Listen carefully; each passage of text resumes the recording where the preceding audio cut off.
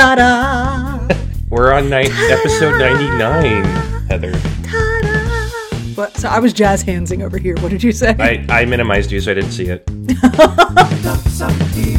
You have to keep it maximized. You're the one who's monitoring the video to make sure that that's cool. I'm like bringing up my notes. How are you supposed to interrupt me mid-monologue and tell me that my video is glitching out if you don't have me maximized?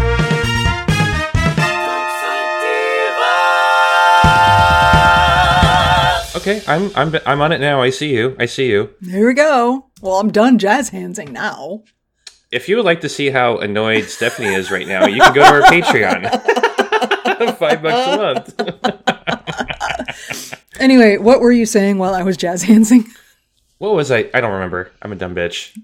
You were saying, God, now you have to make me admit that I actually listen to you and I pretend I'm not listening to you. You were saying that we are on our 99th episode. We're on our 99th episode.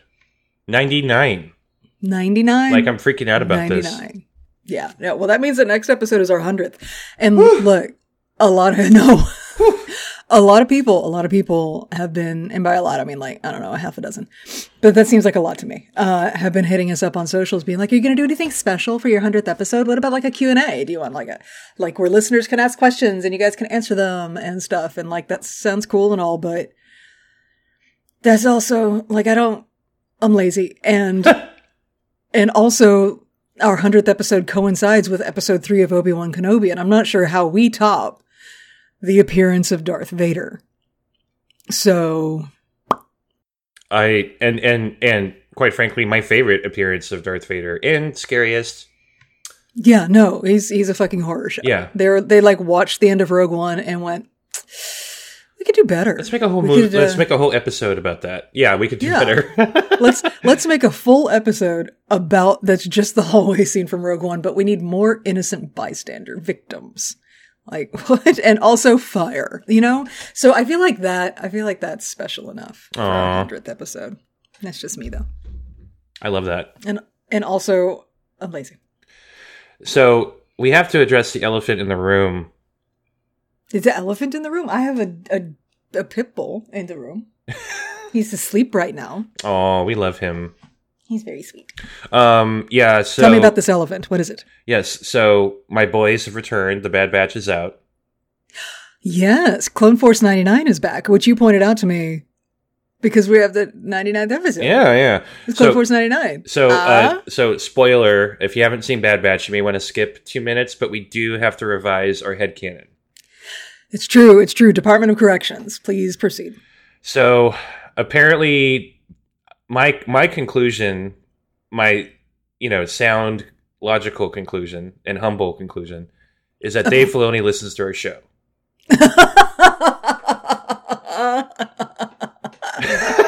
Sure. Yeah, I'm not a narcissist. I think he heard all the Count Dooku spreadsheet jokes and was like, oh yeah? This bougie motherfucker had all the money in the galaxy. Yeah. What? He was skimming. The reason there was never enough money and he was constantly bitching about how much stuff cost is because he was skimming. And not even skimming, like he was decapitating the budget for the Separatists. That's funny. That's funny because he got decapitated. Get it? So it was so funny because on Wednesday, I got so many pings on Instagram, Twitter, Discord from different people going, have you seen it yet? Oh my God. Because everybody was like waiting for my reaction on the particular location my boys go to. Mm-hmm. And I just wanted to thank everybody and say thank you for thinking of me. I'm glad that when people think of sex toys, they'll let me know or they'll reach out to me. And I appreciate that. Yeah, that was... Look, imposter syndrome tells me nobody actually listens, and all of the numbers in our Discord server and our patrons and everything is all a lie. Which is a lie in and of itself. Thank you, my brain. You're very helpful. But when we get moments like random people, listeners I've never interacted with, hitting us up going, hey, did you see the episode? Did you see it? Because they listen and they know our running gags. They know what we've talked about so many times. It just warms my heart. It's just really fucking cool. So I love it. So y'all keep doing that. And know that yes, you're triggering my imposter syndrome, but that's okay. Go ahead and trigger that bitch. She needs it. Anyway. Real quick before we finally intro the show. Yeah. Just in general, I would like to apologize to our listeners. Cedar Fever? Cedar Fever? Cedar season is back in full effect. The mommy cedar trees and the daddy cedar trees are special hugging all over the middle of the state of Texas. And it is the return of the arboreal bukkake party. All over my face, under my eyelids, deep inside my sinuses, the insides of my ears itch. There's so much fucking pollen in the air here. Wow. I don't know. If you have an orifice, an opening on your body that is regularly exposed to open air during this time of year in this part of Texas, it itches. I wonder so if it's my a ass rough would itch time then. for nudists. I'm just saying. What? Nothing. Do we both go to the rectum right now? We did. I love us. As I'm wont to do. Okay. All right. I just want to get that out there. I'm going to try and cut out as much of the sniffling as I can, but I'm not going to catch it all. You live in one of the worst areas in the world to live in if you have allergies. Yeah. It's just, I remember living back there and just having to be on so much heavy medication all the time just so I can breathe. Mm-hmm. And then when I moved out to California, it was like a complete release, which was gross for a few days, by the way. But when because everything has to flush. Yeah, everything has to flush out. But once I got out of that, it was great. I can breathe. Amazing. No, it's really bad. It's really, really bad. Even if you don't have allergies, and I typically don't have allergies, even if you don't have allergies, you are reacting to this. It's visible in the air. Yeah. You can see it. Oh, I remember. It's awful. Anyway, so, hey, we want to intro a show? Let's do it. Okay, cool. What show is this? Okay. Hey, everybody. Welcome back to Dark Side Divas, the podcast where a woman and a gay man express their opinions about Star Wars. My name is Stephanie. I'm the woman half of the show. And I'm sorry. I'm sorry about all of the sound effects that my allergies are going to be bringing to the show today. I'm going to do my best to edit them out, but here we are. I'll take that. I'll take that intro. See, it was clever, right? I mean, it wasn't clever. You're just talking about your suffering, and that does warm my heart. Hey, that's what I'm here for. Speaking of allergies, I have them too. Hey, everybody. You were just saying, I'm in California now. I don't have any allergies. Okay. And we'll talk about that after I do my intro. Hey, everybody. I'm Chris. I am that homo. Kind of curious about what sex with that dinosaur bounty hunter would be like sexual. Missionary is out. It's not happening. We'll talk about that. Oh, and Stephanie, who's in the gutter now?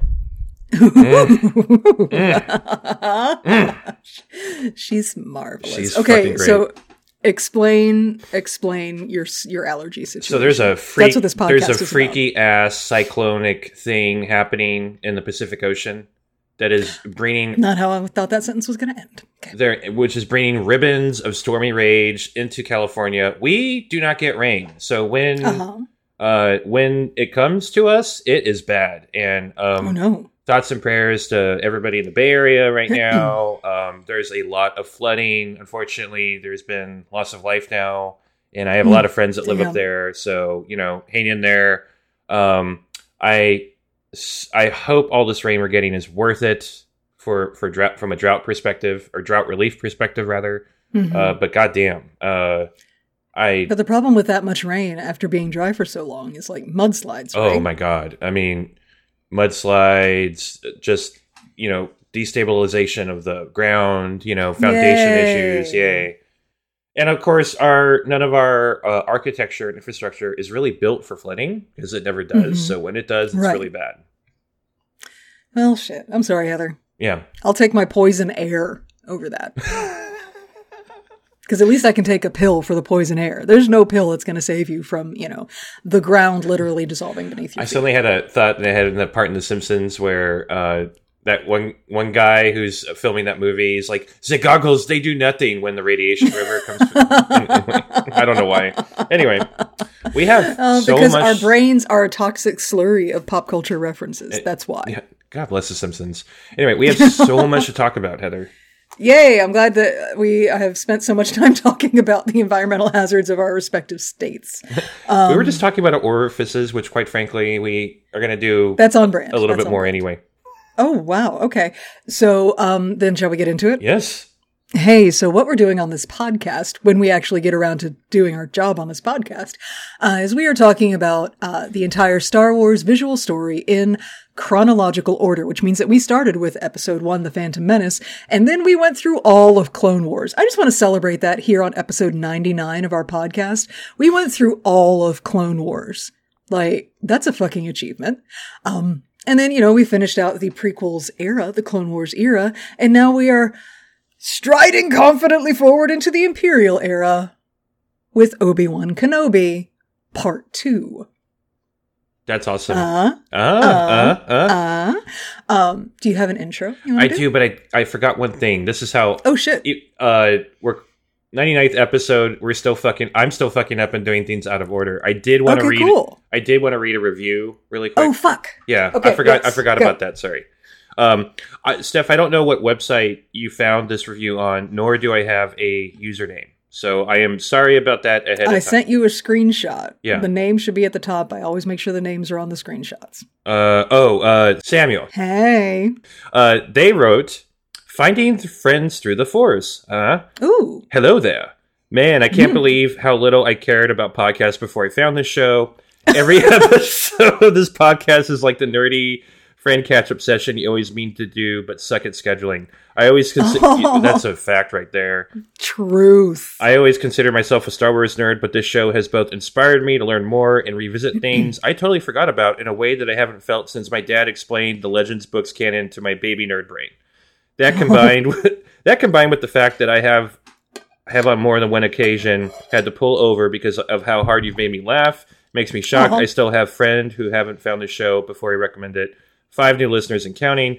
I can give you to no higher praise to say that this year, instead of rewatching Phantom Menace, it was the only VCR, or I'm assuming VHS tape we had growing up, or Empire Strikes Back for May the 4th. I instead went back and just re-listened to some of my favorite Dark Side Divas episodes. Aww. I love being a loyal Discord and Patreon follower, and I hope you guys continue on this crazy hyperspace route of a show for a long time to come. Can't wait to spend 2023 refreshing my app for the newest serving of sass and sci-fi. Sincerely, Super Sam. See, I was gonna say that's Sam. That's Super Sam, man. Yeah, he's one of our oldest. They're one of our oldest. Yeah. He's an OG. Hey, buddy. Thank you so much for that review. That's pretty. I love that. Awesome. Love that. Yeah. One more really quick. This one's really short. Mr. VL Fan 95 say, "I love this podcast. This podcast is the perfect combination of educational and funny. It is perfect to listen to while doing work. I hope you have headphones on. I love listening to Steph and Chris because their hilarious opinions always make my day. Thank you for taking time out of your week to make these episodes." You are welcome. Thank you for listening. Episode 99. Yep, totally professional and doing everything in the correct order. Anyway. 99 episodes in. At least we're consistent. So, Christopher, yes. Do you have an intro for this episode? Yes. Go. A princess has been kidnapped. Leia Organa is taken to the planet Dayu by a 90s bass player. Inquisitor Reva has set a trap for the former Jedi Master Obi-Wan Kenobi, who is about to walk right into it. But will he be the one to feel Reva's wrath? Dun, dun, dun. Okay, so before we get into it, last time I had forgotten to write down details about the writers. So we're going to go ahead and talk about them right now. Okay. Is it same writers for every episode? Or Yes. Whoa, that's awesome. That's why the show is as cohesive as it is. Same director and writer team for the whole fucking thing. Great. Yeah. So we have a trio. And the first one is Joby Harold. He has written for such projects is what I meant to say. Roaring start. We are off to a roaring start. He's written for Awake, which is a 2007 film starring Hayden Christensen. That happened. Oh, I remember that. Yeah. King Arthur, Legend of the Sword. That's the one with Charlie Hunnam, which I never saw. I don't know her. Army of the Dead, which is a goddamn delight, and you should watch it. And an upcoming, sure-to-be cinematic classic, Transformers, Rise of the Beasts. I like Bumblebee a lot. I'm not going to lie. So Look, I have hope. If there's Optimus Prime, I'm watching it. Yeah. Because I am who I am, and I was born when I was born. Anyway, next on our list of writers, we have Stuart Beatty. He has written for Collateral, 30 Days of Night, G.I. Joe, Rise of Cobra, and not 1, not 2, not 3, not 4, but all 5 Pirates of the Caribbean movies. Wow. I know. And last but not least, we have Hossein Amini, who has written for such projects as The Wings of the Dove, The Four Feathers, which I really liked, Shanghai Drive, Snow White and the Huntsman, 47 Ronin, and The Alienist TV series. There's a crazy mix of people. Right. Like, this isn't just a bunch of people who all did the same kinds of projects. These guys have lots of experience across a wide range of storytelling, and they bring all that together here. And I think this is a big part of why our story is as good as it is. Wow. Yeah. Yeah. And they've worked on big budget projects too, which I have enough friends in the industry, to know, like, having that kind of experience of being able to navigate working with a big company like Disney is really important, and you cannot be prepared for it unless you've gone through it. And so it's awesome that these writers have that experience, because the mouse demands all of you. Yeah, I feel like the mouse is a very exacting master. Yeah, and you keep up or you fall behind and you die. Like, those are your options. Anyway, so yeah, that's the writing team. Are we ready to get into the episode? My gosh, yes. Okay, so the scene opens with a ship flying in over a cloudy city-type planet. This is Daiyu. I love Daiyu. Would you like to know about Daiyu? Yay! Daiyu is a temperate planet. We don't know where exactly in the galaxy it is, because it was created for this show. I love it. So that connection hasn't really been drawn yet, but I'm sure it will. It is a heavily industrialized planet, and it's technically under Imperial control, though we learn very quickly, particularly here in Daiyu City, where we're landing, it's extremely sketchy. Yeah. And dirty. Like, this is not a shining gem in the Empire's crown. This is more like the soul of the Empire's boot. So it's the opposite of Alderaan, right? It's dark. Yeah. It's like if Tatooine had more industry. Yeah. It's like if Tatooine had a little more money, you know? Yeah. Because it's still that level of diversity and that level of scum and villainy. You know what I mean? Yeah. They, when I was watching the making of, the director, Deborah Chow, was saying that it was really inspired by the streets of Bangkok, Hong Kong, and my favorite sci-fi books that are not, Dune or Star Wars related, I always picture cities looking like this. So I'm loving the cyberpunk feel of it, and it's so cool. It felt very Blade Runner to me. Right. And Blade Runner was super designed after the streets of Hong Kong. Absolutely. So it's that whole feel. It's fucking great. Anyway, so the ship lands, apparently at like an airport, and the whole situation is serving airport realness. There's like a departures and arrivals board up there in Aurebesh. There is a disgruntled passenger interrogating an employee about where this fucking ship is and stuff. I love that. That was such a moment of like, a fucking real life touchstone in the midst of all these aliens. I'm like, oh. Did you have the captions on during that part? Because it was so funny, because the guy was like, "Sir, I cannot control weather on a different planet," and I'm like, "Oh my exactly. God. Oh my god." Exactly, but that's legit. Like, even in the galaxy far, far away, there are flight delays. Like, can you imagine, like, Southwest Airlines but space? Yeah. Did you notice how the platform the ship landed on? It reminded me a lot of the Imperial Walker platforms from Return of the Jedi on the moon of Endor. It No, had that it's cool 4-way cool. design theme, multi-tier level. It was cool. Anyway. Nice. Anyway, so Obi-Wan goes up to the harassed employee and is like, hey, I was tracking this ship, but I can't can you help me find them? And the guy's like, dude, this is Daiyu. All of the signals in and out are blocked because people like their privacy here. Oh, oops. Okay. So how do they get a call? Do you have to get a transport to take you up into the atmosphere so you can be like, hey, Naboo, how are you doing? Well, the thing is, like, certain people are getting calls. Right. Like, they are, like, fucking Flea and his crew are able to contact Reva. Right. Now, did they do that from orbit? Did they do that from the surface? I don't fucking know. But I think there's probably a thriving black market on Daiyu for the ability to call off planet. Yep. That's probably a whole ecosystem. I wonder if it's a class thing, like only the powerful and rich people can actually call out because they have this. Probably. Yeah. Like, you have to, if you have enough money, you can. That's a hell of a caste system right there. The ability to communicate. Mm-hmm. Ooh, yeah. Ouch. Anyway, so Obi-Wan is walking around. He's confused. And he, even as dark as it is, he stands out like a sore thumb in his fucking Tatooine sand-colored robes. Well, he's still disguised. In this place. He's still disguised. He's got the hood of disguise on. But he's at wit's end and lost, and he doesn't know where to go. And he just sort of mutters under his breath, "If ever I needed guidance, Master, it's now." Aww. And then nothing breaks my heart.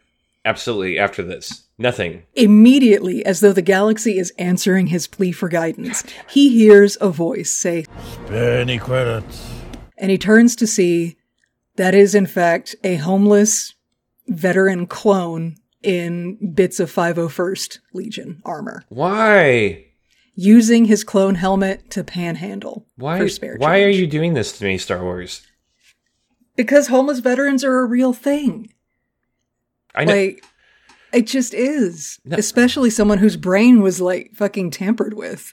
Like, this guy's he's got so much to deal with. And thank you, Temuera Morrison, for your very brief but very poignant performance of this character. As he looks up at Obi-Wan and says, help a veteran get a warm meal. You can just see his exhaustion. He's a little drunk, maybe. Like, something's up with this guy.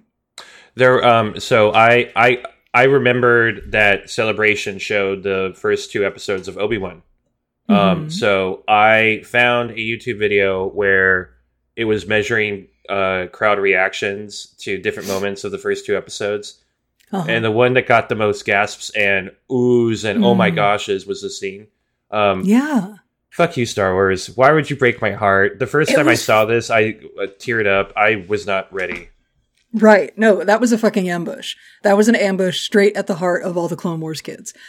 Because we don't want to think about this. We don't want to think about clones that are forgotten. We don't want to think about the fate of clones after Order 66.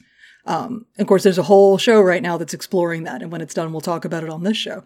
But yeah, no, this is heartbreaking.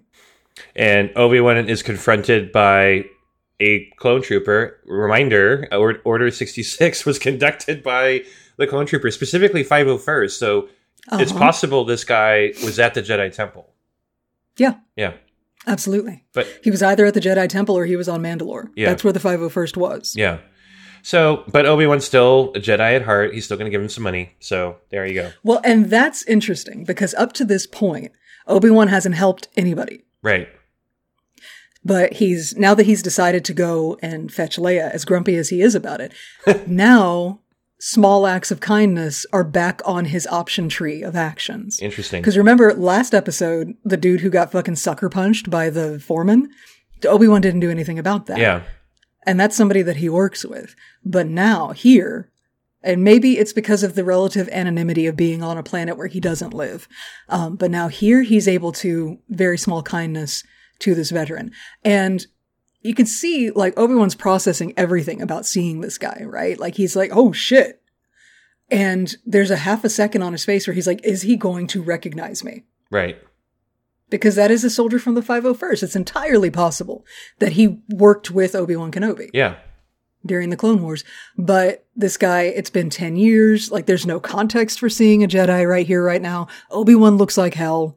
And also, the veteran looks like he's a little out of it anyway. So, no, he's not recognized in that moment. And I really feel like the timing of this scene happening right after he asked the Force for guidance is not a mistake. Oh, absolutely not. This is 100% deliberate. This is deliberate in the storytelling and deliberate by the Force. This clone is another reminder to Obi-Wan of the past that he can't change. And it's pushing him towards a future where he can help people. Wow. He can help Leia, and he can actually do something about things. So I think that was a really poignant moment. I may be reading too much into it, but that's what it said to me. Yeah. Anyway, Star Wars, you're breaking my heart. You're taking a path I'm going to follow. I'm going to follow it all the way. I'm following that path, yeah. I'm following it all the way. Anyway, he's so shook by the appearance of this veteran clone trooper that he turns around and damn near runs right into some stormtroopers. Right? Oh, they're here. Good job, Jedi. Yeah, right? Who else does he run into? I don't know who's playing her, but a street kid. You don't know who that is? No. Is that his that's his daughter, isn't it? That's his daughter. That is the character is Tetha Grigg and being played by Esther McGregor. That's Ewan McGregor's daughter. Wow. And she's a got drug a dealer. handful of yes. Esther McGregor has a handful of credits. She is clearly just getting her career started and is not going to Nepo baby it. She's working. So that's great. Anyway, yes, she's a drug dealer. Go.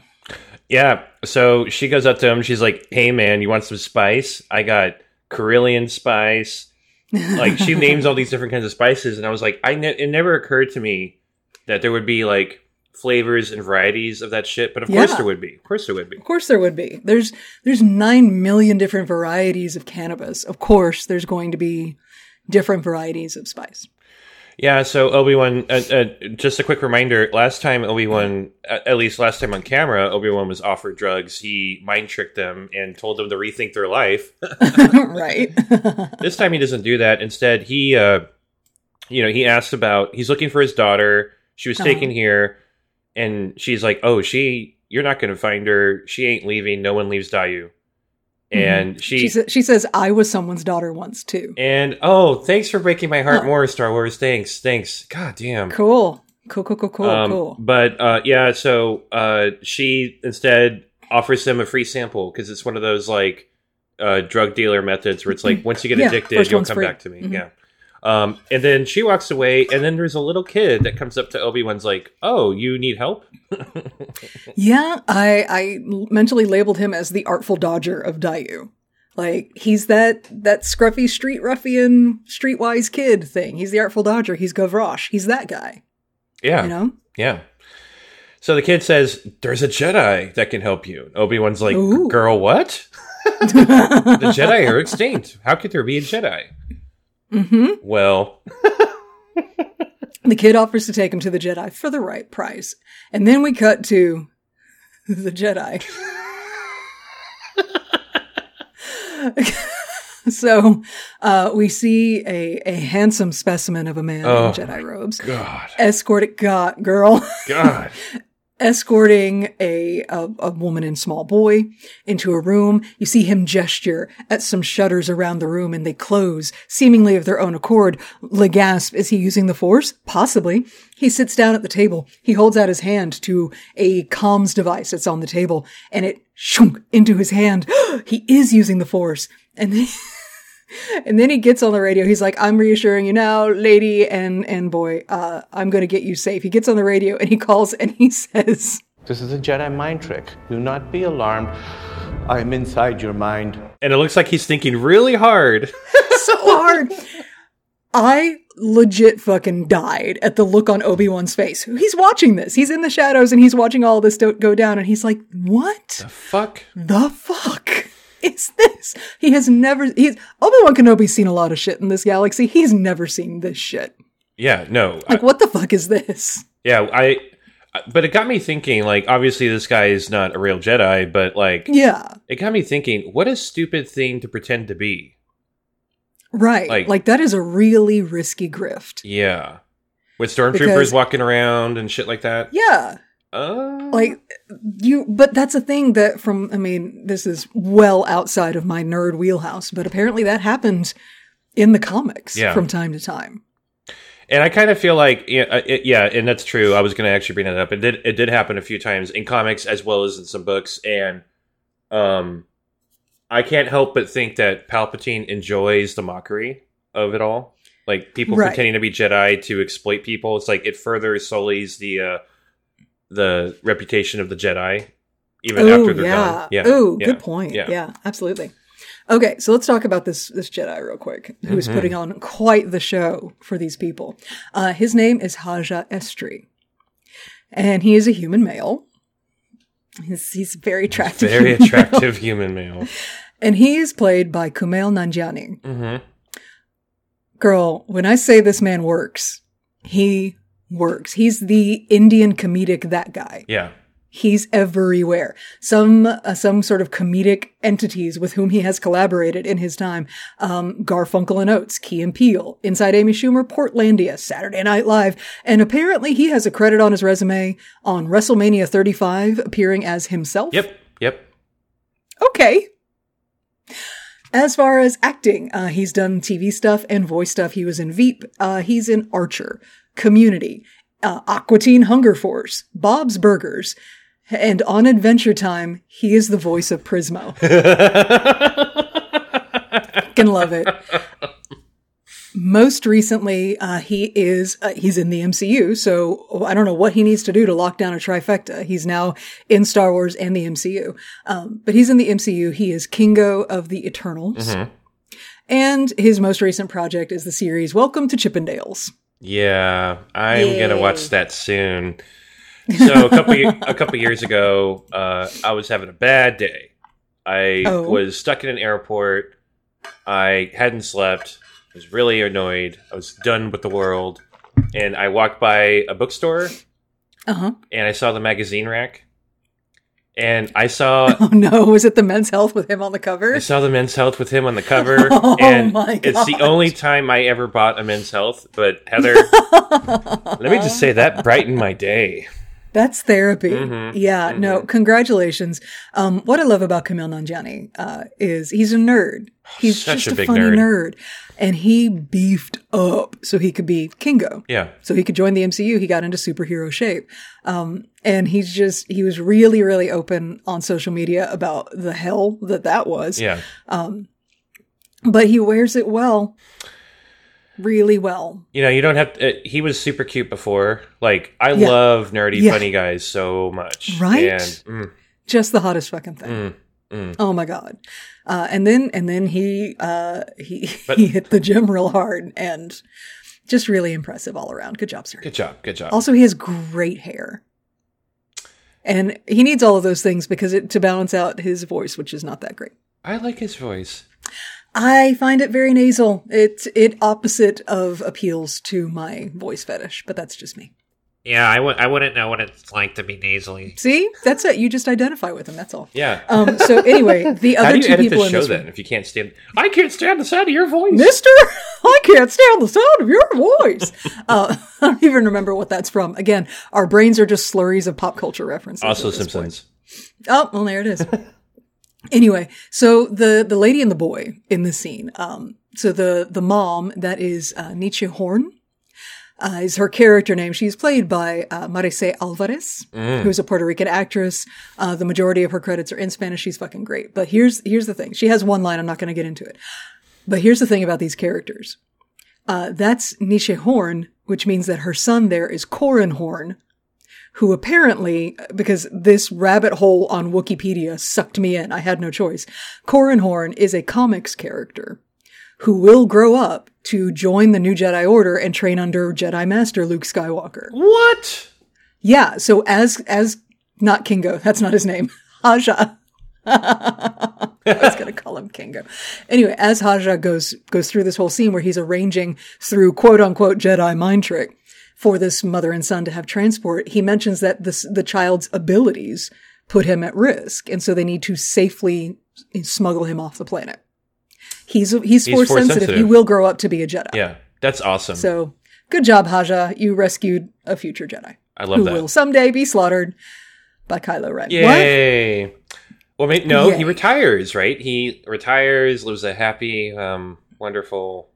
You're so cute. Yeah. My favorite part of this scene was when the woman was like, "The Force is so strong with you," and Haja's like, "Yes, I know." and then he just like, there's an awkward silence, and he kind of gestures with his hand, and she's like, "Oh, right," and she pulls out money, and she hands it over. He's like, "Oh, you didn't have to." Like, he's so fucking. Kumail Nanjiani is effortlessly hilarious. I fucking love it. Yeah. He's so good. Anyway, yeah, Obi-Wan's watching this whole thing, so mother and son leave. And Obi-Wan approaches out of the darkness and surprises him and is like, "Hey, I heard there's a Jedi who's helping people, and I need help finding a little girl." And you can see the moment where Haja puts the con back on. Yeah. Because he was out of character for a minute. Yeah, because he was I'm taking a break, Phil, you know. Right, like, I'm taking 5. But he puts the act back on and he's like, "Yes, I am Haja Estri, Jedi." Like, very dramatic. And he's like, "I could help you, but the life of a Jedi is very difficult. The shadows, blah, blah, blah, blah." Like, he waxes melodrama about how he needs to charge an exorbitant sum for this assistance. Yeah. And Obi-Wan's like, "Oh my," because he quotes him 500 credits to find the kid, 300 more to take you to her. Wow. Wow. And if you want to pay him an extra 200, he'll show you some Jedi tricks while he's at it. Oh my god. Like, oh my god. This is quite the racket you've got going here. And Obi-Wan's like, "Oh wow, yeah, no, those shadows must be really difficult to live in, huh?" Which here, it's the emergence of some of that classic Obi-Wan. There's that snide comment. Right. I feel like he's waking up. Yeah. He's coming back to himself. It's a good thing. Just a little bit at a time. Anyway, Haja's like, "Do you know the ways of the Force?" And Obi-Wan pulls a blaster and points it at his chest. I'm And done. he's like, "That's not the Force. That's remotes and magnets." Yeah. He saw straight through it. Yeah, Obi-Wan scolds him for taking advantage of people and that he's a bottom feeder, a rat, all this shit. But then he goes, But in my experience, rats know more about the sewers than anyone else. So judgmental. like, "Yeah, Yeah. this is Obi-Wan Kenobi. He's here to judge you." That's what he does. Yeah. That's his whole thing. That's his whole gimmick. But I Yeah. forgive him in this case. Well, yeah, because he's fucking grumpy. He's out of his enclosure, and he's got to rescue a little girl. And every second that ticks by where he doesn't rescue her is another second that she's at risk. So fine, you go ahead. You go ahead and be a dick. And he's like at gunpoint demanding that Haja help him, and Haja immediately agrees to help. Yeah, because there's a gun Like, pointed so- at him. Right, there's a gun, and also Haja's not a bad dude. He's gonna help a kid. Yeah. It's just the gun is just making that help free Yeah. of charge is what that's doing.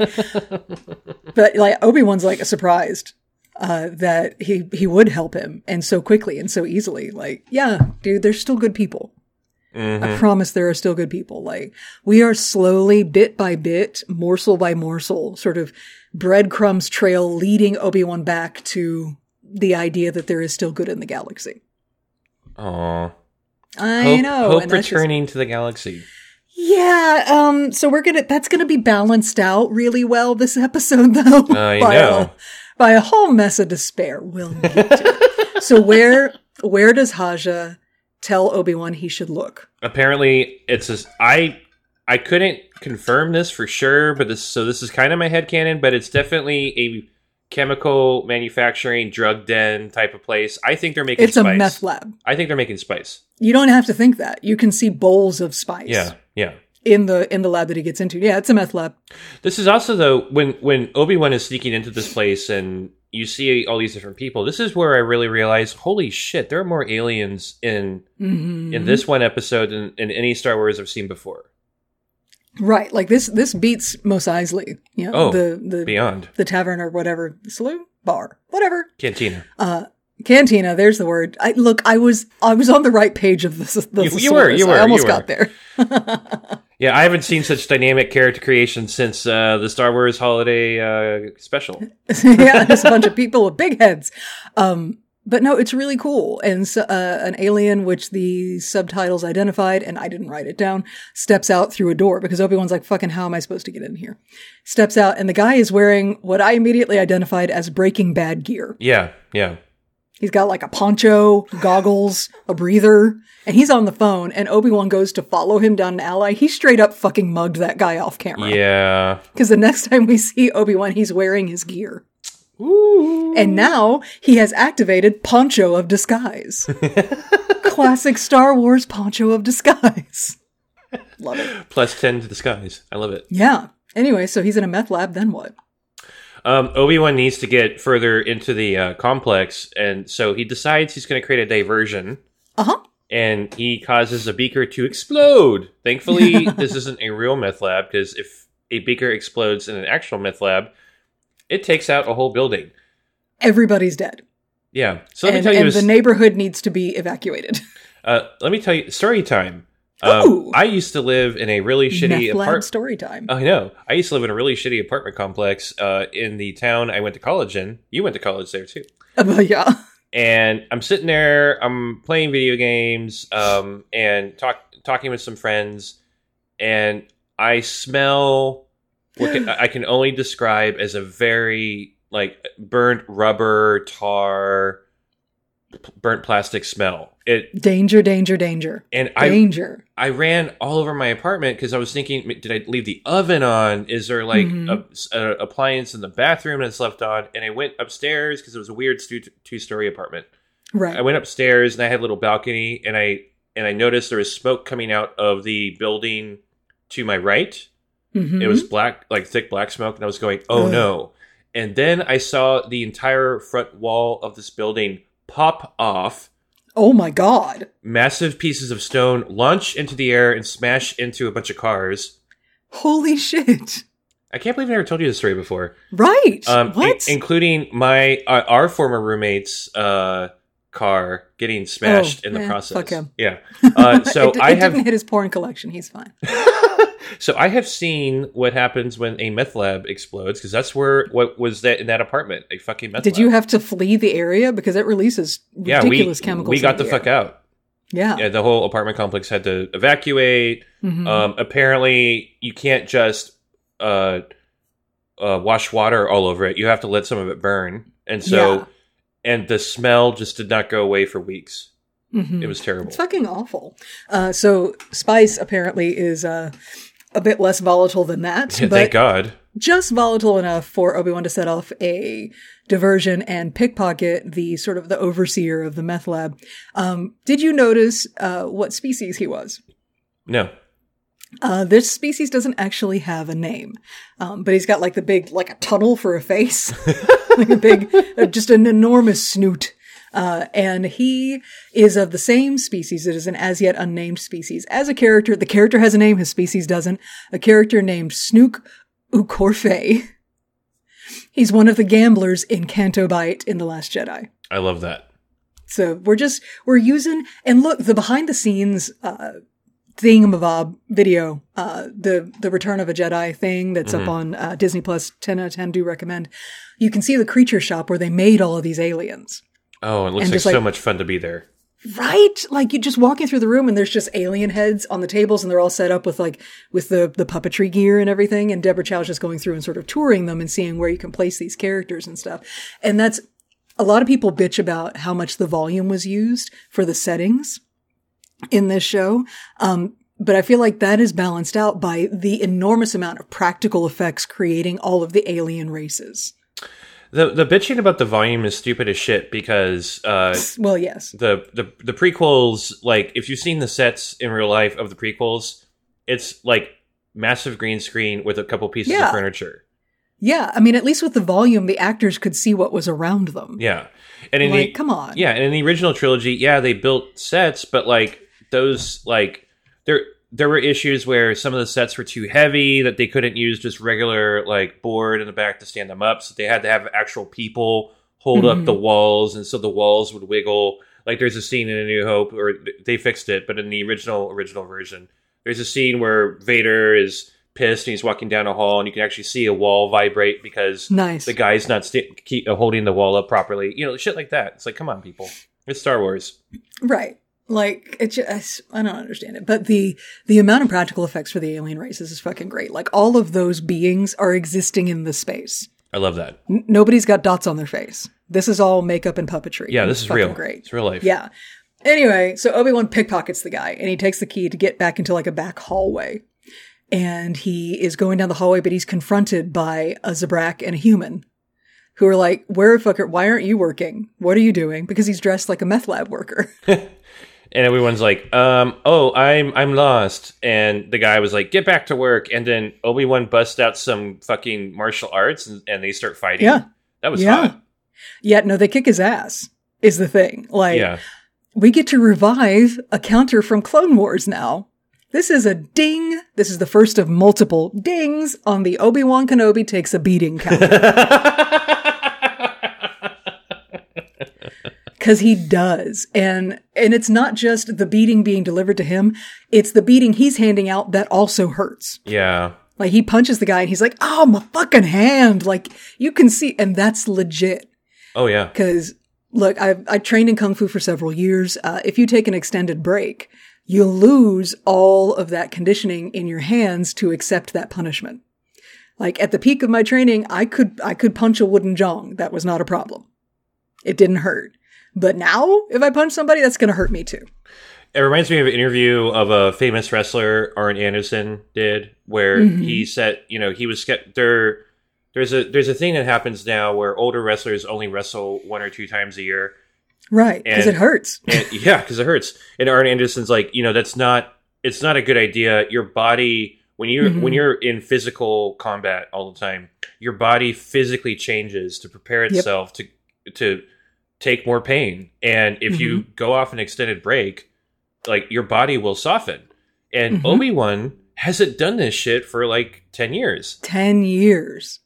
And like, the muscle memory is there and the reflexes are there, but the conditioning is not. He's hurting himself to hurt these guys. Right.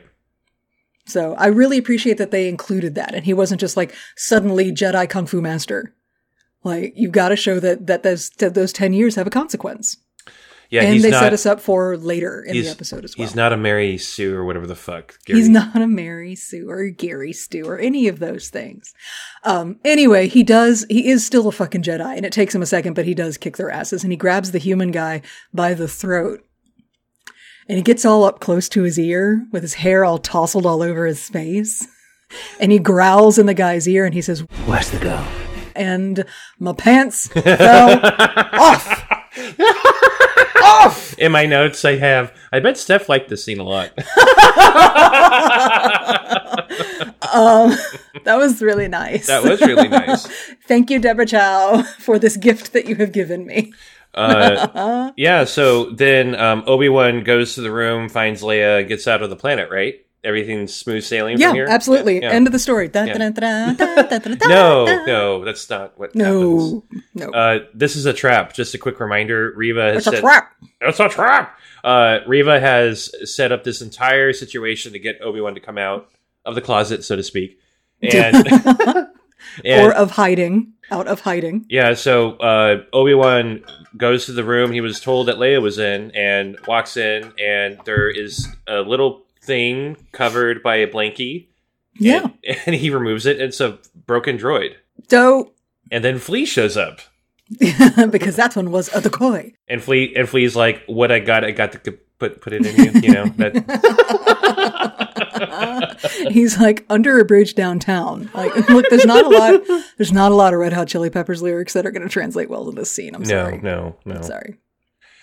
But get him in while you can, because he's not getting out of this episode alive. No. Spoiler alert. I know, I'm trying to make all the Flea jokes now. Anyway, so, and he has his henchmen with him, so they beat the shit out of Obi-Wan. Ding, number 2. Obi-Wan Kenobi takes a beating. Yeah, I think this is gonna, poor Obi-Wan. Yeah, it's rough. And Flea's all, I didn't know that Jedi could bleed. Okay, that's a weird line. Look, Jedi were mythical creatures, venerated in the galaxy as being practically gods among other beings, right? So the idea that a Jedi could bleed, interesting. Yeah. Yeah. So anyway, so he's all, well, you fell for the trap. I can't believe you fell for it. I didn't think you were going to do that, but I guess the Inquisitor really figured you out, which tells Obi-Wan, oh shit, this is not good. And he does say she will be here soon. So he knows which Inquisitor is on his trail. Yeah. Then I do like this line where he says, "You're not a Jedi anymore, Kenobi. You're just a man. You're bleeding all over my floor." Yeah, that's a good one. I will give Flea credit. That was really well delivered. And Obi-Wan goes, well, everybody bleeds, and gets his little container of spice, smashes it on the floor and puts on his breather so he doesn't breathe it in. And everybody is really high really quickly. I've had this. All of a sudden. That happens, when you... People just like smash their meth on the floor. Well, it's like, this is a common occurrence in California. When I go meet certain friends and I come into their living room, it's like, oh shit, this room is hotboxed. And now I am high. I did not plan on getting high today. I have to drive. That's not good. So I'm going to chill out and eat some Cheez-Its. Cheez-Its are so good. I'm so hungry. Okay. So Obi-Wan scampers out of the room. Everybody else is getting high. Good for them. We cut to, it says in my notes, all caps, Reva is here. Oh no. That's 10 O's. Yeah. I was very concerned. with the Sith strut. Oh yeah, no, she's got places to go and people to kill. She's on a tear. She is motivated. Meanwhile, Obi-Wan goes directly to the correct cell door, opens it, pokes his head in, and gets sucker punched by a 10-year-old girl. Ding number 3. Obi-Wan Kenobi takes a beating. Yeah, Leia beats the shit out of Obi-Wan. Yeah. Well, because she was waiting right inside the door. The second the door opened, her plan was fucking sucker punch them and run, which is not a bad plan. No, I fucking love Leia. Yeah. And Obi-Wan's like, girl, I'm here to save you. Your father sent me. And I love Leia's response. It's not, oh, thank you so much. It's, where's the army? Yeah. She's all stranger danger. She's like, I don't fucking trust you. What do you mean? My father, what? Where's the army? Like and this is a running theme with Leia. Your rescue is here and it's pitiful. I'm not impressed. Love her. Anyway, Obi-Wan, and Leia sneak out in ponchos of disguise. Yeah. They're sneaking out, wandering around, and Obi-Wan's telling her to be quiet, and she mutters under her breath, this would be so much easier with an army. Right. Meanwhile, and they got out of there in just the nick of time because Reva right then finds the room full of drugged out bounty hunters. Yeah. I love how one guy is looking at his hands on the floor, like, whoa, man. Can you imagine? Yeah. Can you imagine if Vader or Palpatine walked in on this? What the fuck is happening? Everybody's dead. I'm surprised that she didn't just kill them, but she's in a hurry. She's in a hurry. She's, this is called managing your priorities properly. There you go. She's focused. Yeah. She's got a goal and she's proceeding towards the goal. Good for her. Speaking of her goal, Obi-Wan and Leia are out in the streets. They remove their disguise ponchos. Yeah. And Leia spots the lightsaber on Obi-Wan's hip. And she's like, wait, you're a Jedi? Oh, that's crazy. And bless her, she says, I don't know, you just seem kind of old and beat up to be a Jedi. And Obi-Wan's like, God, okay, look, we're going to get to the port. We need to get to the port so we can get off of this planet. And Leia's like, okay, let's go! Turns and starts leading the way to the port and runs straight into what looks like Sweetums from The Muppet Show. Yes! I dug trying to find what species that is. It's just a giant hairy Muppet. There's no identifying that species yet. I'm here for that. I love it. I believe the Jim Henson Creature Shop was involved with this project. Mm-hmm. They do every Disney project Absolutely. now. Yeah. Yep. And Obi-Wan grabs her and is like, look, I am risking a lot to be here right now. So how about from now on, you just do exactly what I say? And she's like, okay, because she just came face to face with Sweetums, so she's a little shook. Yeah. Well, I don't think Leia, they mentioned in the last episode, Leia's never left Alderaan. Exactly. So all of this is new. Yeah, and she's probably never seen these many different types of species before, so it's kind of overwhelming at first. Well, you notice almost everyone, except for the little girl that she body swapped back on Alderaan, almost everybody's human. Yeah. Human or a droid. So she's never seen this many alien species before. Yeah. I love it. I mean, she's taking it while she's rolling with it. Meanwhile, Reva is in pursuit, but she gets Interrupted by whom, Christopher? The Grand Inquisitor. And boy, is he happy to see her. Not. He's so pissed. He's like, bitch, what the fuck? He's like, you kidnapped an Imperial Senator's child? And Reva goes, we've done worse. And I'm like, good God, like what? Right. Well, What? They did hang a guy in the middle of a town, yeah. you know. I feel like he's not pissed that she did it. He's pissed that she did it without permission. Correct. That's the sticking point here. Yeah. Well, she's supposed to be lower on the totem pole, but she's acting like she's not, and it's really pissing the Grand Inquisitor off. Oh, yeah. And then I think it was Fifth Brother who called Reva out and says she thinks she will gain favor if she captures Kenobi. Right. Gain favor from who? Right? What is the pecking order here? Isn't the Grand Inquisitor your boss? Don't the Inquisitors all get along and respect each other and they One big happy family. and they don't try to betray each other all the time? That's what happens when you get a gathering of dark side Force users together. It's just camaraderie. Yeah. Kumbaya. Friendship. Everybody's great. Yeah. They just get around and sing, make s'mores and sing camp songs. Anyway, this is why there's a rule of 2. Yeah, because this is too many. There's fucking too many. Real quick to call out, there's another Inquisitor there with them, Hi. whom we had not met before. I love her. So that is Fourth Sister. I just want to mention this actress real quick because she's really fucking cool. So Fourth Sister, her name is Fourth Sister. Sorry, I got lost in my notes. Fourth Sister is played by Rhea Kihlstedt, which is why I got confused because Rhea is spelled R-Y-A, so it looks like a Star Wars name. Yeah. But no, that's her real name. That's awesome. Yeah, no, that's her real name. Fourth Sister is a female Thradian. They are sentient humanoids native to Thrad, so maybe it's a Thradian.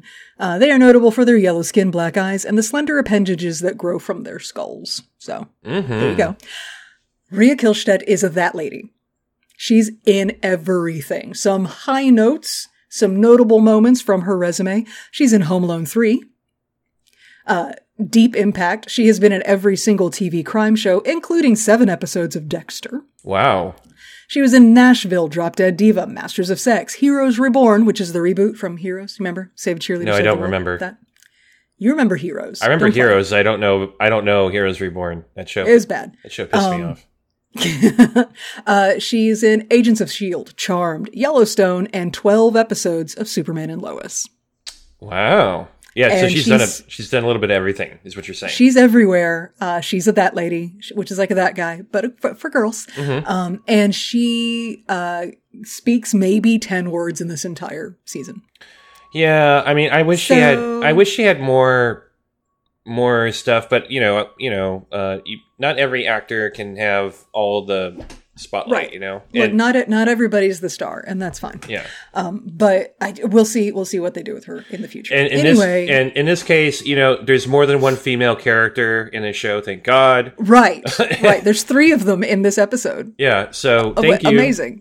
Yeah, at least there's that. So the Grand Inquisitor is pissed that Reva, on her own accord, kidnapped this child and stuff, and she's trying to gain favor by catching Kenobi. And he's like, whatever power that you crave, it doesn't change who you are. And Reva's like, oh, and what is that? And the Grand Inquisitor says, the least of us. You came to us from the gutter. Your ability gave you station, but all the power in the world can't mask the stench beneath. And Reva claps back. Maybe that stench is your failure. Ooh! Oof! Oof! They have a great. They love each other. They so love much. each other so much. Also, hey, classism is alive and well in the Inquisitorius. Oh yeah. That's great. We love her. That's great.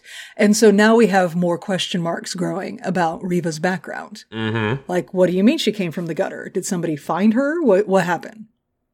Like, I was under the impression that Inquisitors are former Jedi. So what's this gutter thing? Yeah. We have questions, but again, Deborah Chow doesn't present questions that she doesn't intend to answer. Absolutely. So we will learn as we go. Anyway, the Grand Inquisitor is totally hijacking the whole situation, tells her to stand down and he'll be bringing Kenobi in. Thank you very much. And then he just walks away, fully expecting that she will actually just like stand down and go home. Except, yeah, about that. Like, have we met? Have you met her? What the fuck, dude? Are you new? I think the implication is that Reva is new. You know? Like, she hasn't been working very closely with them for a long time. But this is his hubris. This is his colossal ego. He told her to, so he expects her to. And he has no reason to believe that she won't, except for having... Well, I'm 2 episodes into dealing with her, and I know she won't. Yeah. Like, what the fuck, dude? Anyway, so what does Reva do? Reva calls up Flea, and she's all like, yo, man, I need you to put a bounty up on Obi-Wan Kenobi. I want the bounty to be high, so everybody gets it on Dayu. And Flea's like, but they're not going to catch this Jedi. And she's like, I don't want to try to catch him. I want to squeeze him. And I'm like, ooh. I want to squeeze him too. Me too. I want to squeeze him real tight. And then we see like a quick montage of all these different bounty hunters, I assume, getting alerts on their tablets, their watches. The Velociraptor guy saw it. And then we saw, Dinosaur Guy. What? Okay, real quick. Dinosaur Guy, because I had to because of who I am as a person. I looked up as many species as I could. Dinosaur Guy is a Trogodile. Okay. They are a sentient reptilian species native to Ratatak. And at least they gave him, like, he has a very T-Rex looking head to me. I know I'm not a dinosaur person, so I know people be like, no, Chris, it's more like a velociraptor from the Jurassic era. Blah, blah, blah. Yeah, I call him a velociraptor, but it doesn't matter. I don't care. Because he's a Trogodile. Yeah. He has a Trogodile face. But I kind of really wish he still had like the little tiny T-Rex arms. That would have been so cute. Well, in comparison to his enormous head, his arms are quite short. Right. Like this guy can't pick his nose. That's not a thing. So I got to look at the poster, the wanted poster they made for Obi-Wan that is being distributed all over Dayu. Nice. It is a lovely photo of Obi-Wan from Revenge of the Sith. Oh wow! Like, yeah. Because that's what he looked like last. That's the most recent photo anybody has of Obi-Wan Kenobi is from that era. And his poster says, wanted, Obi-Wan Kenobi, offenses, high treason, bounty for capture. Nice. That's all it says in the Orabesh down there. Which also implies that the Jedi have headshots. Right. Like, really? Who's making dossiers? What's happening here? Right. Where did we? Is that just on record? So I got into a whole conversation with a friend about this, and we've come to the conclusion that the Jedi Order had, you know how like in school you have like class photos and yearbooks. They do the same thing. Nice. Very good. Very good. They have like glamour shots, and you know they make like the Padawans memorize all the photos of the masters and stuff so they recognize them. Oh yeah. Yeah, absolutely. That's very much, that's a fraternity thing to do. Anyway, so the word is out, and Obi-Wan, leading Leia through this crowded Dayu marketplace, is starting to see his own face everywhere. Yep. So he's like, uh-oh.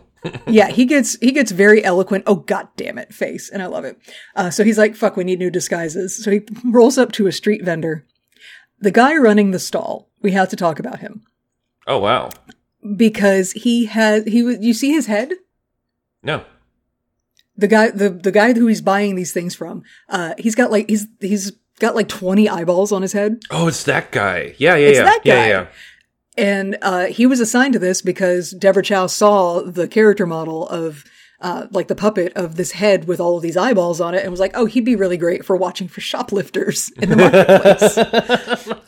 Turns out that's very true because that is a Busodian. Busodian, for real. They are a sentient species with gray skin and 20 eyes on their heads. These eyes are capable of seeing in nearly the full electromagnetic spectrum. Wow. Including X-rays and radio waves. So, yes, he would be very good at spotting shoplifters. Wow, that's awesome. Yeah, there you go. Anyway, they roll up on this vendor's booth, and Obi-Wan, like, grabs a random jacket off of the rack, and Leia's like, but what about this sparkly one? I want to try this one on instead. She is in full princess mode. Oh, absolutely. And he's like, no, get this one instead, and don't pick up the gloves. We're not buying the gloves. And she gets the gloves anyway. And Obi-Wan just sighs and goes, well, get the gloves. Yeah. Obi-Wan's picking his battles, okay? Yeah, yeah. Like, and you know what I love about this particular costume change is that, for one thing, he didn't change his disguise. His robe of disguise is still functioning. But Leia's little green cape that she gets put on looks just like her poncho from Return of the Jedi. Return of the Jedi. Yes, I agree. Anyway, he pulls Leia aside and is like, look, if anybody asks, we are farmers from Tall, and you're my daughter. And she's like, your granddaughter, maybe. And Obi-Wan's like, what? She goes, nothing. Ding on Leia reads a man for filth. Yeah. Anyway, yeah, sorry, dude. You are old enough to be her grandfather. So at this point, Leia is embracing the fact that she's on a completely different planet, and she's just touching everything and looking at everything. Right. And She's on a fucking adventure. She is not reading the we are in danger vibe at all. Not at all. And Yeah. Obi-Wan's like, can you please stop just touching shit and focus for a second? Exactly. We get a quick montage of shady bitches all over the planet, mobilizing to hunt Obi-Wan. Yep. Apparently included in the notification of his bounty is that he is accompanying a little girl. So people are also looking for the girl. The Artful Dodger kid from earlier sees this poster. Mm-hmm. Okay, so we know about that. Anyway, back to Leia and Obi-Wan. Leia's like, are you even really a Jedi? Because I heard they all died. Wow. And Obi-Wan's ignoring her. And she's like, Jedi can make things float. Make me float. What? I want to float. No. Because you can't. God. God damn it, child. Just, can you turn it down just a little bit? Like, everything I love about Leia is on full display here without any of the situational awareness, the intelligence about being in danger or any of that. There's no savvy to it yet. And that is because fanboys who hated this about her, she is a 10-year-old child. Right. This is her first adventure. If she was going all like, dun, dun, dun, a mission impossible through this marketplace, you guys would be crying about that. Yeah, exactly. Like, no, she has no experience. She is a princess on her first adventure ever with a guy who hasn't even told her his name yet. Yep. He does say, my name is Ben. There you are. And he's like, you need to trust me eventually. And she says, how can I trust you when I know you're hiding something? And here's where I'd like to introduce a new counter, which is going to have extensive application as we move forward through the Star Wars story. This is the Princess Leia Force Insight Moment counter. I love it. And this is our first ding on it. We had one last time where she read her cousin for filth. But this is our first ding on it for this episode because she looks at him and says, you think the less you say, the less you give away, but really it's the opposite. And Obi-Wan's like, how old are you? 10. And like, she's 10. You know she's 10. You were there when she was born, but the commentary is not on exactly how old she is. He's commenting on the fact that she talks like she's 40. yeah. Like, Well, come on, kid. Just a reminder, she is the child of Padme Amidala. Okay, but so's Luke. And meanwhile, he's back on Tatooine playing pod racers, okay? That's Anakin's child. That's fair. That's Yeah. fair. Fucking Skywalkers. God damn. Fucking Skywalkers. This is what happens when you have twins. If there'd have just been one kid, they would have been a perfect package, but we had to split shit up. Mm-hmm. Meanwhile, the Artful Dodger kid rolls up on Haja and is like, look at this. We had him. We had Obi-Wan. Yeah. Like, he was right there. And Haja's like, that's embarrassing. Okay, well, let's go get him first. So they're going to go hunt him down too. Great. Fucking great. Then Obi-Wan takes Leia to an alley. Yeah. I believe after the scene with Haja, which implies that Haja is going to hunt Obi-Wan as well. You don't know he's a good guy yet. So then we got... So the Grand Inquisitor is in the middle of the street, and he's giving orders, and Fifth Brother comes up to him, and he's trying to warn the Fifth Brother that Obi-Wan Kenobi is a serious threat. You need to be prepared for this. And I think Fourth Sister shows up and is like, "Hey, do you take a look at my Facebook right now?" And she shows him her phone, and it's the Obi-Wan poster. And right, Grand Inquisitor had like the best reaction I've ever seen. I had to pause the show and laugh because he was like, Reva! Yeah. Absolutely. And cut to Reva, who is perched on the rooftops overseeing the city like she's fucking Batman. My God, I have it in my fucking notes. I'm like, hello, Batman. Right? Meanwhile, Leia and Obi-Wan are in an alleyway. He has just punched out a bounty hunter who rounded the corner and ran into them. And Leia was like, what the fuck? Who is that? And he's like, it's a bounty hunter. Drags his unconscious body off to the side. They're taking a moment to like breathe in this alley. Leia sits down and pulls out Lola. Aww. And Obi-Wan's like, no noise out of that. He's being a dick. Yeah. And she's like, she's not going to make any noise because she's hurt. And Obi-Wan goes, good. Aww. Right. And then you can see him because she doesn't say anything about that. She doesn't retort. She doesn't have a clap back because that hurt her feelings. Aww. How dare you, Obi-Wan? Exactly. Like now you're just going to be mean to a little girl. I get that it's a high stress situation, but check yourself. And he does. He realizes he's being a dick. So he comes over and like crouches down next to her and he's like, so what happened to her? And Leia says, She was ripped to pieces by kidnappers. She'll be alright though. She's strong. And I'm like, are we still talking about the droid, honey? No. We are not. We're talking about ourselves here.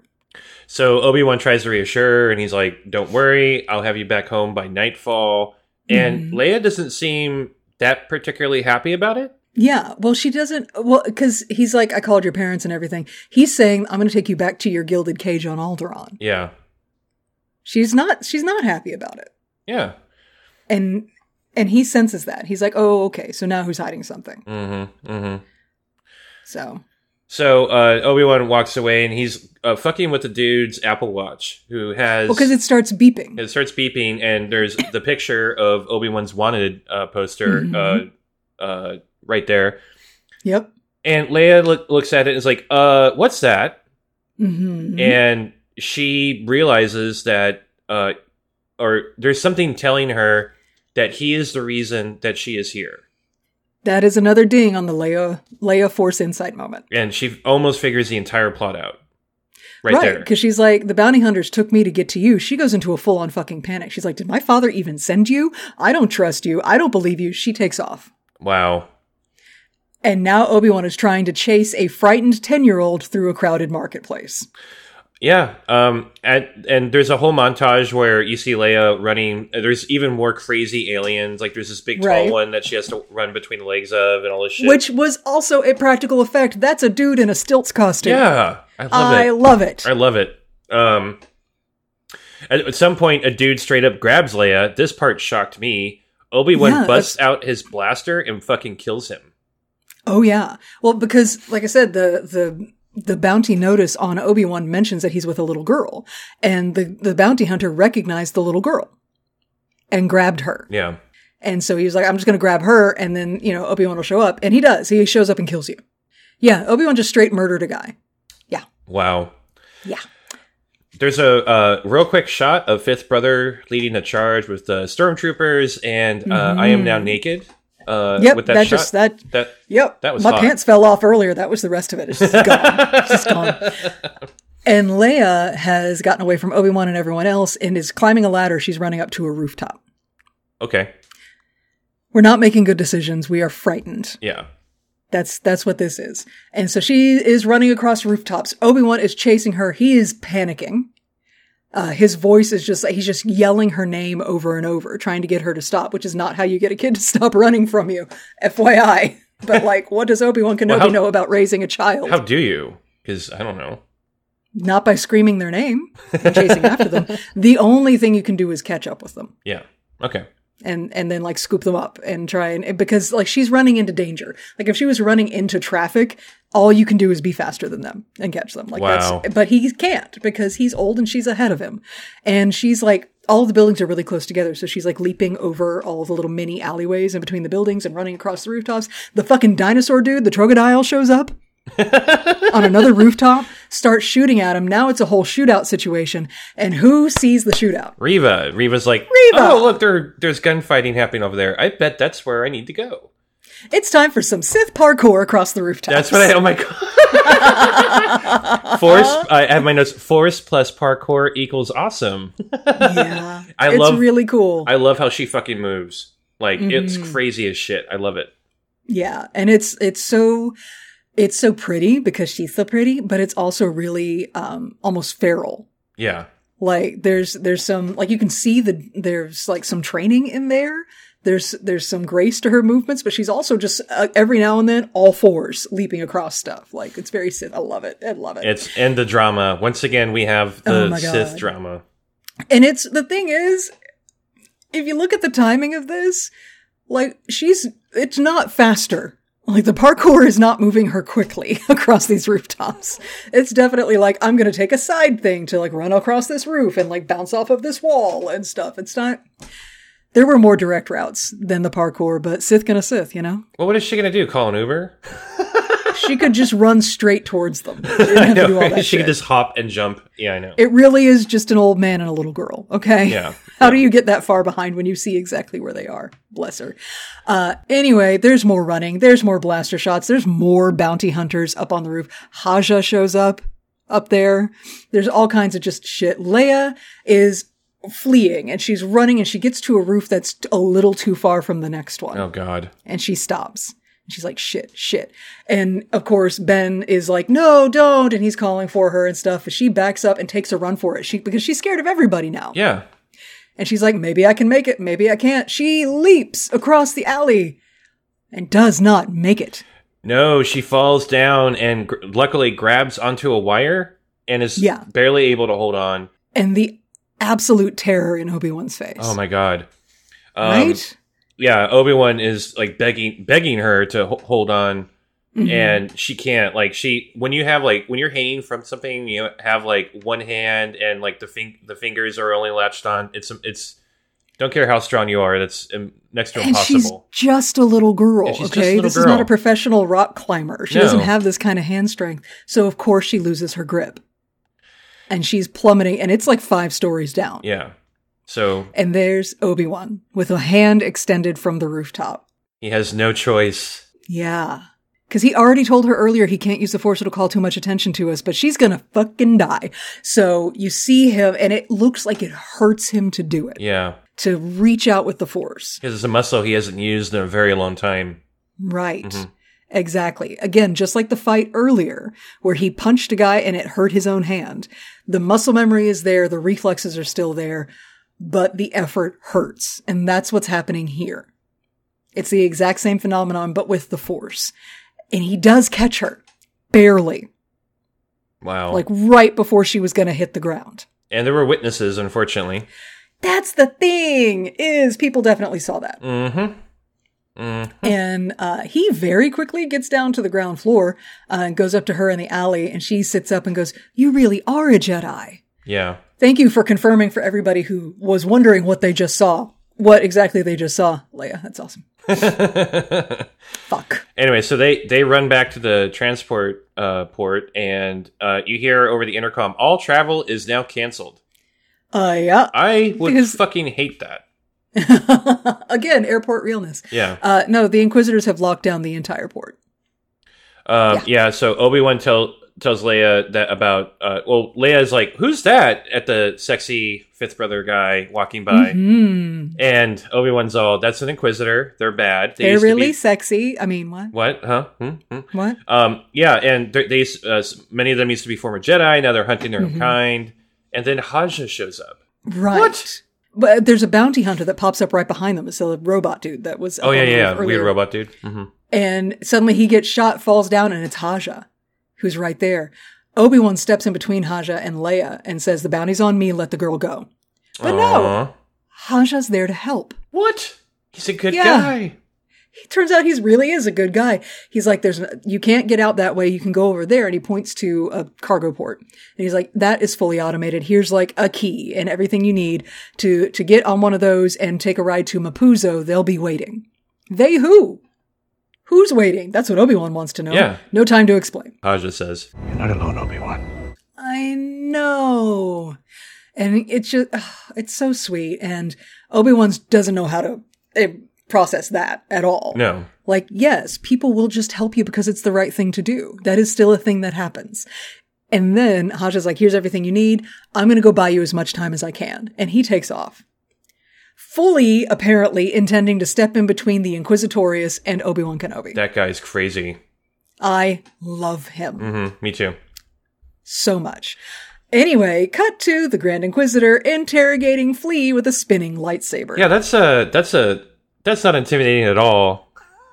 That was hot. I know, right? Sorry. The shot of the Grand Inquisitor like staring down through the voom, voom, voom, voom, voom of his lightsaber. That was So I had the headcanon. My friend and I were talking about that particular scene, and it's like, even if Flea knew where she was, I don't think there was even enough time for him to say anything, because they just kept pushing him towards the fucking lightsaber.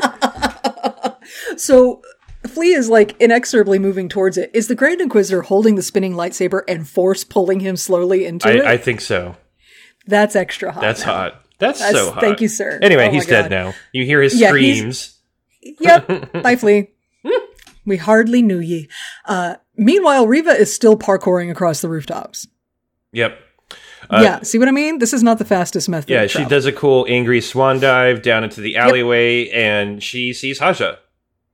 Yeah, Haja deliberately steps right in front of her. Wow. And he's like, you found me. I am a Jedi, and blah, blah, blah. And he starts melodrama-ing, and she's like, you're fucking ridiculous, and is about to step around him. He steps right in front of her. Nope. Like, not gonna happen. The fucking titanium balls on this guy. I know. So brave, so stupid, because she could just kill him. Yeah. Like, there's no reason for her to not just fucking kill him. And he's like, I'm the Jedi and stuff. And she realizes, you're not a Jedi, but you know where he is. And she force slams him up against the wall, and Haja hits the wall and goes, that wasn't magnets, was it? No, buddy, that was the real Force. You want to see some more real Force? Because he's like, I'm not going to tell you where anybody is. And she's like, you don't have to. And she Force mind probes him. And she figures out where they are. Yeah. And then she takes off. He is lucky to be alive. I was shocked that she didn't kill him. It's just a matter of time. Right. She didn't have time. She can't waste a single second. And also, I'll talk about it in a minute. Why Reva has not been on a killing spree, but we'll get to it. So, at the cargo port, Obi-Wan and Leia are moving in. They are super cautious because everything is fucking crazy. Well, Obi-Wan's super cautious. Leia's like, why are you like this? And he's like, well, it could just be a setup. And she goes, oh my God, look. Since I met you, I've been chased, shot at, I almost fell to my death, and now there are inquisiting people after us. If somebody is offering us help, I think we should take it. And Obi-Wan has this heartbreaking look on his face. Yeah. He's like, oh, my sweet summer child. Because he doesn't trust anything. Yeah. He has no reason to believe anybody has anything but the worst intentions towards him. Because again, that's what depression and PTSD do. Yeah, absolutely. But he also has like, Ewan McGregor is such a good actor in the scene because like he starts to tear up a little. Like he has that reaction, and you can see that there's something else that he's thinking about as well, and he looks very Sadawan. Well, because she's so bossy. She's like, now come on, and starts to lead him further in, and he gets that look on his face, and she goes, what? And he says, nothing, you just remind me of someone. She was fearless too, and stubborn. And like, there's a couple of people he could be talking about. He is almost certainly talking about Padme. Yeah, he is. He could also be talking about Satine. Oh, because she's like, was she a Jedi? And he says, no, but she was a leader and she died a long time ago. Yeah. Right in front of me. Both women, by the way. But exactly. Oh my God. Obi-Wan Kenobi. Can we add a few more tragedies to your resume, sir? Now, the most magnificent, strong-ass women in the galaxy died in your arms. Not once, but twice. Oh, God damn it. Holy shit. Anyway, they're on their way towards this cargo port, and then, oh shit, it's Reva. Oh, and she's all Obi-Wan. I know. The goosebumps the first time I saw this episode, the goosebumps that came over me, I was like, okay, right? she's fucking crazy. And No, scary. but she's inhabiting that. The Force makes you drama. Yeah. The midichlorians are drama generators. That's all it is. And the Force is just strong with her, okay? So she's got to do that. You can't just walk in and go, Obi-Wan. You have to go, Obi-Wan. Yeah, she's creepy. She ignites her red lightsaber and declares that she can sense him. Yes. Your fear betrays you, she says. Which is very, very reminiscent of Return of the Jedi. Was it Return of the Jedi? Yes. Yeah. Where Luke is hiding and Vader is like walking around in the dark trying to taunt him out. Sister.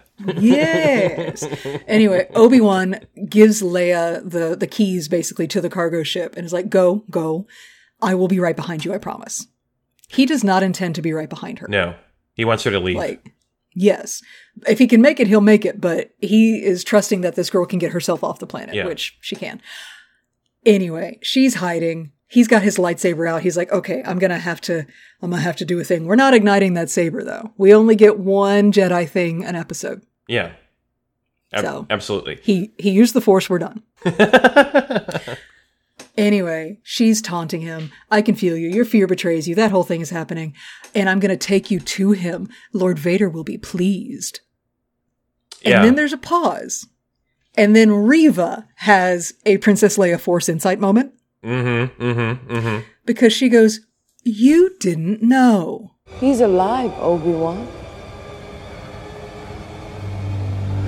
Anakin Skywalker is alive. And the shock of all shocks, Obi-Wan is in a complete state of panic. Look, there's one thing. Ewan McGregor, sir, the look on your face. It is one thing to move the muscles in your face, to create an expression that conveys what you as an actor think your character would be feeling. It is quite another for the pupils in your eyes to expand and contract with your spike of terror. Mm-hmm. He pulled that off. Incredible. Just incredible. Because Deborah Chow's doing this thing where she gets super tight close-ups because she's trusting her actors to be able to fill the screen with the performance. And holy shit, he can. Holy fucking shit. Yeah, no, you feel the impact of that revelation. All the way down to his bones. You hit something I forgot to mention with this entire episode, especially the marketplace scene. The camera movements in sync with what's going on with the characters is fucking top notch. It's so good. It's so good. Yeah. Give Deborah Chow her own goddamn trilogy, please. Right? Can Please? she just do everything? That would be great. Yeah. I would appreciate that. Anyway, she literally almost has him. Like, she's starting to force shove crates out of the way. He's right there. Right. He's right on the other, and she knows it. She can sense him. She knows he's right there. She is closing in on her prey, and then, oops, surprise, Grand Inquisitor. Ugh. This fucking guy. He's awful.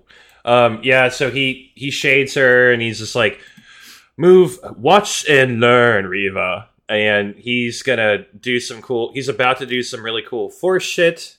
Right. And then we got the double cross. The double cross.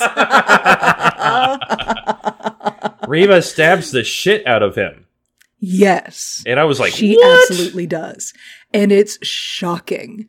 Yeah. And even though her lightsaber is lit, like, he's like, stand aside, I'm fucking stealing your prize. I'm going to be taking Kenobi and I'm going to get all the reward for it. Like, that's the whole subtext of their interaction. And so she does stand aside so that he can get close enough so she can fucking stab him. And that is why she hasn't killed anybody yet this episode. So that when she finally does, it's a surprise. Wow. Because she hasn't used, if she had been just, like, if she killed fucking Flea and then she killed Haja and everything, we would expect her to kill him the second he walked in. Right. But because she didn't, because the storytelling had some restraint and held back, this moment was super impactful and a fucking shock. I did not expect her to do that, and I should have. And so should he, frankly. And, here we go with people bitching. Oh my god, she killed the Grand Inquisitor. Oh my god, she's betraying him. He can't be dead because he's in Rebels, blah, blah, blah, blah. But yeah, give it a minute. Right. We're 2 episodes in. And also, if you Come on. do read the comics, Inquisitors do this shit to each other all the fucking time. They are acolytes of the fucking Sith. God damn it. Right. Are you not paying attention? And you know what? Vader and Palpatine encourage it. Absolutely. Because that's just natural selection. Yeah. Vader and fucking Palpatine try to kill each other all the time. All the time. I mean... All the time. Yeah. Rule of 2. Hello. Yeah, that's just the way it fucking is. Anyway, because, though, the Grand Inquisitor interrupted and she took time out of her day to kill him, Obi-Wan has time to take off. And he gets into the cargo thing and they take off as Reva is running down the ramp to catch up with them, screaming at the top of her lungs, "You can't win! We will find you! We will destroy you!" Because, of course, Sith drama. Yeah. Sith gonna Sith. As the transport takes off and starts to fly away. The last scene of Obi-Wan in this episode is him in a complete state of shock. Right. Leia's like, "What is it? What's wrong?" He's not responding to her. He's having a full-blown PTSD episode. Uh-huh. And the only thing he says, Anakin. And that's it. That's no more scary shit. Nothing to cause any jump fear. Scare. 2. Vader floating in the tank as his eyes snap open at the sound of his name resonating through the Force, spoken by his master once again. Yeah. Vader in the tank. So fucking scary. The last moment of this episode is the sound of Darth Vader breathing.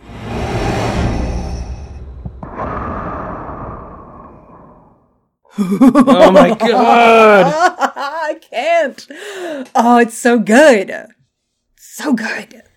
I love it. Oh, I love this. Anyway, I love this fucking show. It's so good. It's my favorite I'm Star scrolling Wars. up through my notes, see if I missed anything. Oh, one thing I wanted to make note of. There's a lot of Aurebesh all over Dayu. Oh yeah.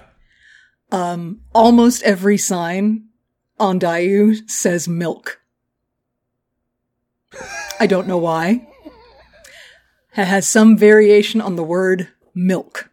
Blue milk, green milk. No, it's not even colors. It's like, so milk. Buy milk. Like, just like they decided that those letters together looked cool, and so they just like threw other letters around them. And those are all the signs in Dayu. Milk, milk, milk, milk, milk. Alrighty then. Everywhere.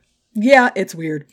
Anyway, do you have anything else for Obi-Wan Kenobi Part 2? No, I fucking love this show. That's all I gotta say. It's so good. So fucking good.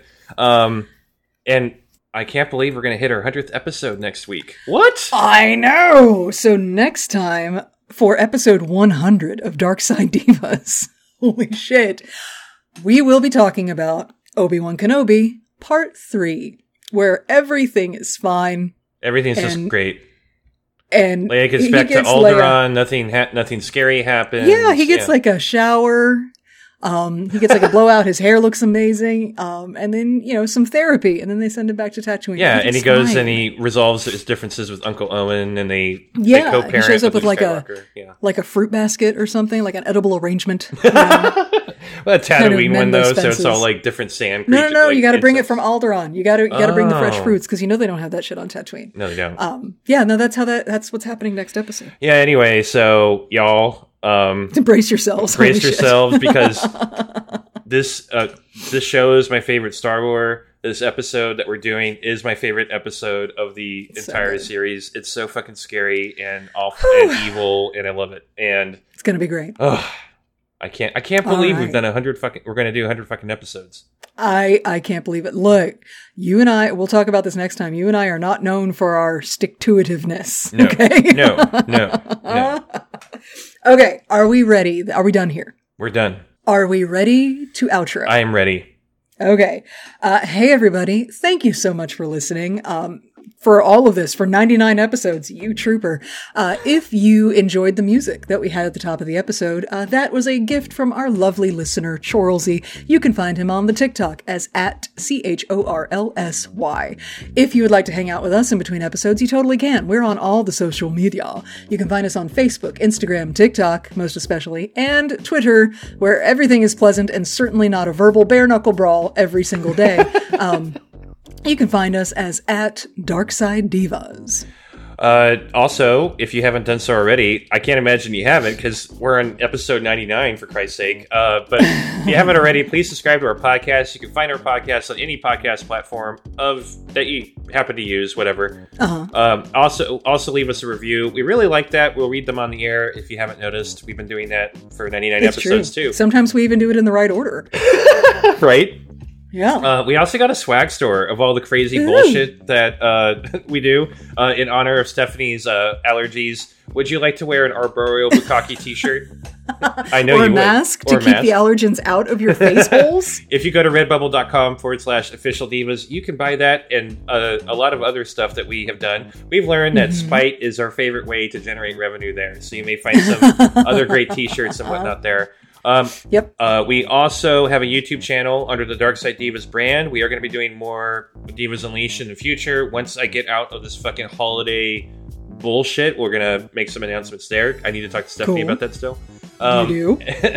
And then last but certainly not least, we do have a Patreon. Patreon.com/Divas Podcast. For $5 a month, you can get video versions of our show, Stephanie reading smut. We've done special virtual events like watching the Star Wars Holiday Special and torturing our patrons. And with that also comes access to our Discord community, which is actually my favorite Discord community, the most active Discord community. They write so much shit now, I can't keep up with it, and I love that. And I also love that they call my ass out and make fun of me. So that's great. That's my favorite part, too. That's it. That's it. Okay. Then we're going to go. Okay. I love you. Bye. Bye.